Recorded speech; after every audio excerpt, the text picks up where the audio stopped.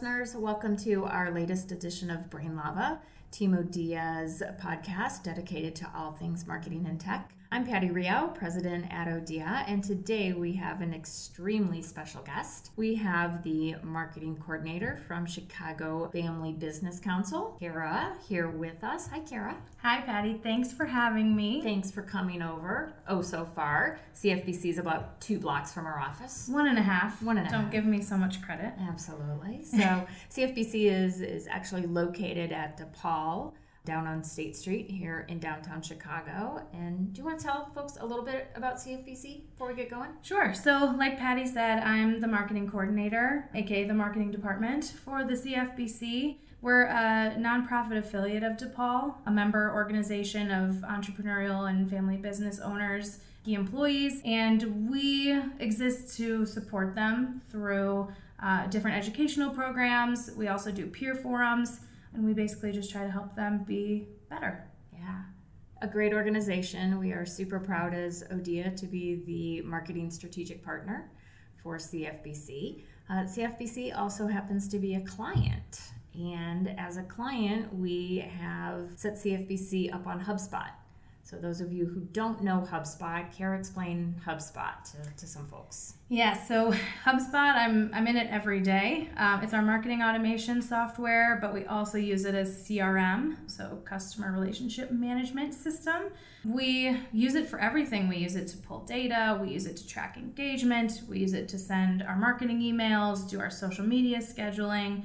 So pretty much everything I do for my job exists inside of HubSpot, which is why this past September, I went out to their Marketing Inbound conference out in Boston. And this was your first inbound. It was my first inbound, yes. So Megan and I went a couple years ago.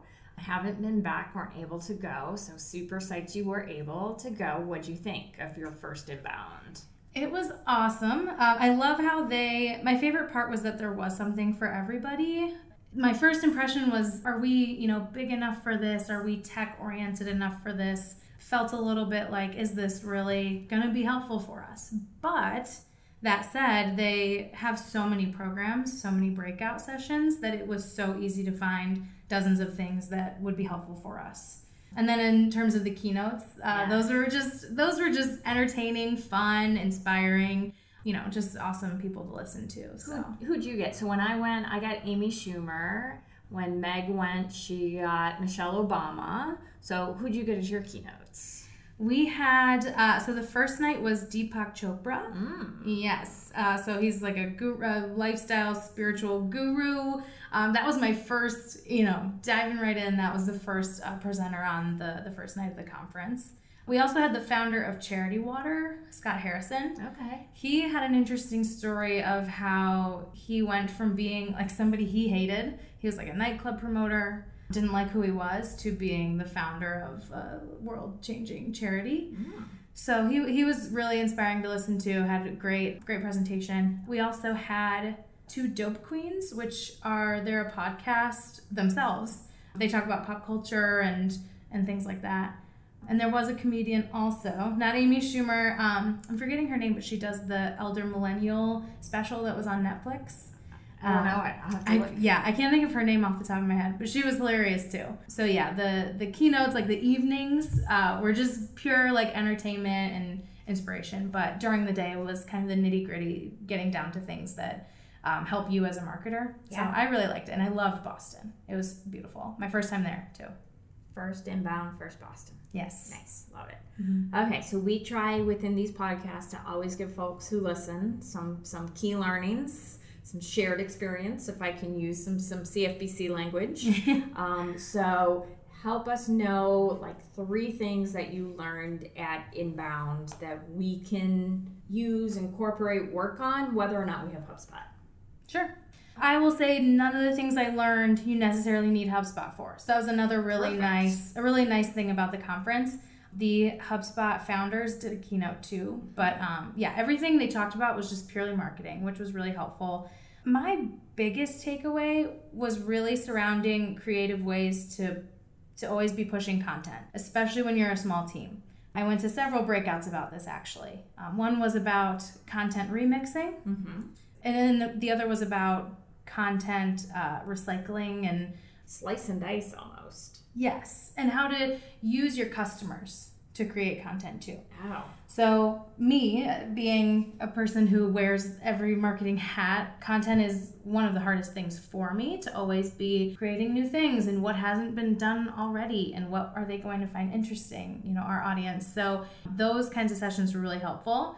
And, specifically coming from a place of user-generated content, it was, what kinds of things can you do to make it easy for your customers to engage with you, to post about you on their, from their own free will, essentially. Yeah. So it gave me a lot of ideas. Being a member organization and they all have an amazing story to tell. That was really beneficial for me to think about. All of our members either own a business or are part of a closely held business. And how can we use their stories? A lot of them have already told us their story, and repurpose that and let it resonate with other business owners in Chicago.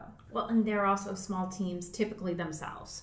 Knowing the CFBC members, they're like you. Maybe they have one person on staff, maybe two if they're a larger. And so for them as well, learning from you and being able to use CFBC content as some of their streams, that kind of give and take, I think is super important for CFBC members. And they're struggling with the exact same thing you're struggling with. Exactly. And a lot of smaller businesses also rely on referrals and word of mouth and that sort of thing. So that user-generated content, UGC workshop that I went to was really about pushing that. Like, how do you get more word of mouth?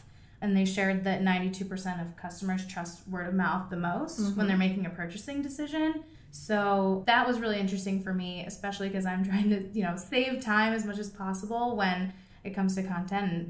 And we already have so many great stories. How can we use those? Yeah, absolutely. And that's like the holy grail of marketing to me. When your users start generating content for you and start talking about you, that's like holy grail. Like, you've hit that spot. Yes. If you can make that happen. And they gave a lot of well-known brand examples. So the presenter was from ClassPass. Are you familiar with? Yeah.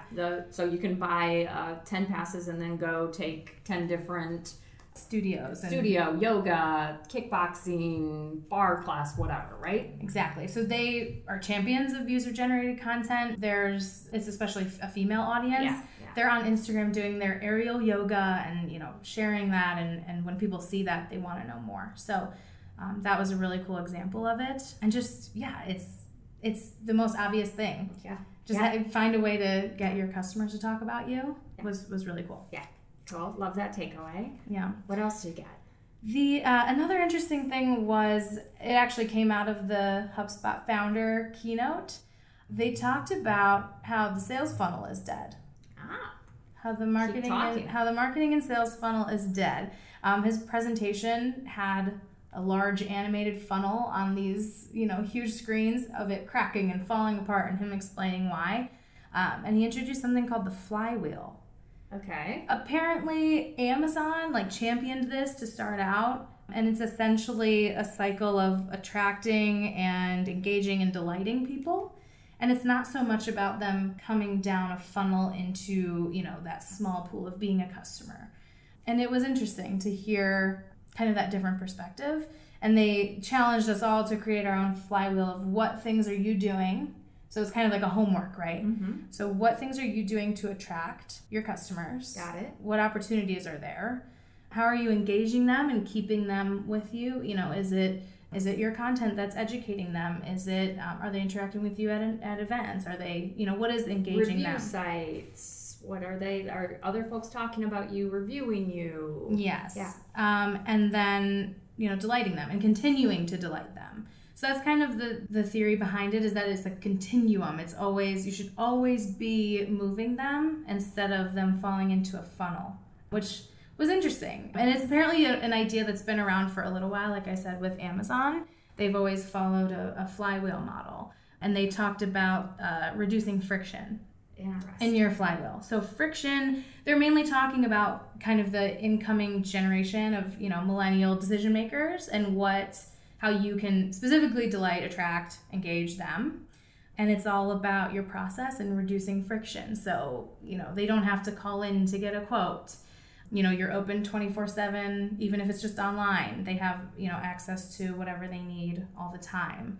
Those kinds of things. Chat, as well as a 1-800 number, even AI assisted chat, which HubSpot is becoming a big proponent of. Exactly. Of getting your chatbots even smarter, so that when I've asked the question and you ask the question and JJ, who's producing this, asks the question, that your chat starts learning, so that eventually it can start answering those on its own. Mm-hmm. And streamlining it for the business too. I mean, that's one less job that you have a human behind.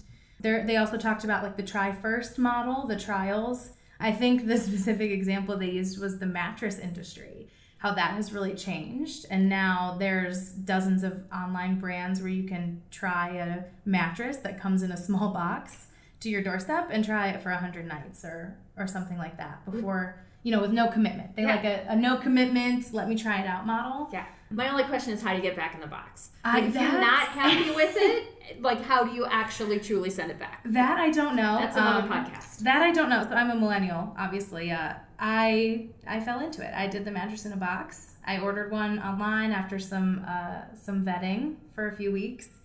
And I luckily didn't have to send it back because I love it. Nice. But I did wonder that. I was like, if I don't like this mattress, how do I get it back? How do I get it back in that skinny box? But I don't have to worry about it, so it's good. Nice. And you have one more? The other's actually about millennials. Okay. So we're doing an event in May for Crane Small Business Week on breaking generational stigmas.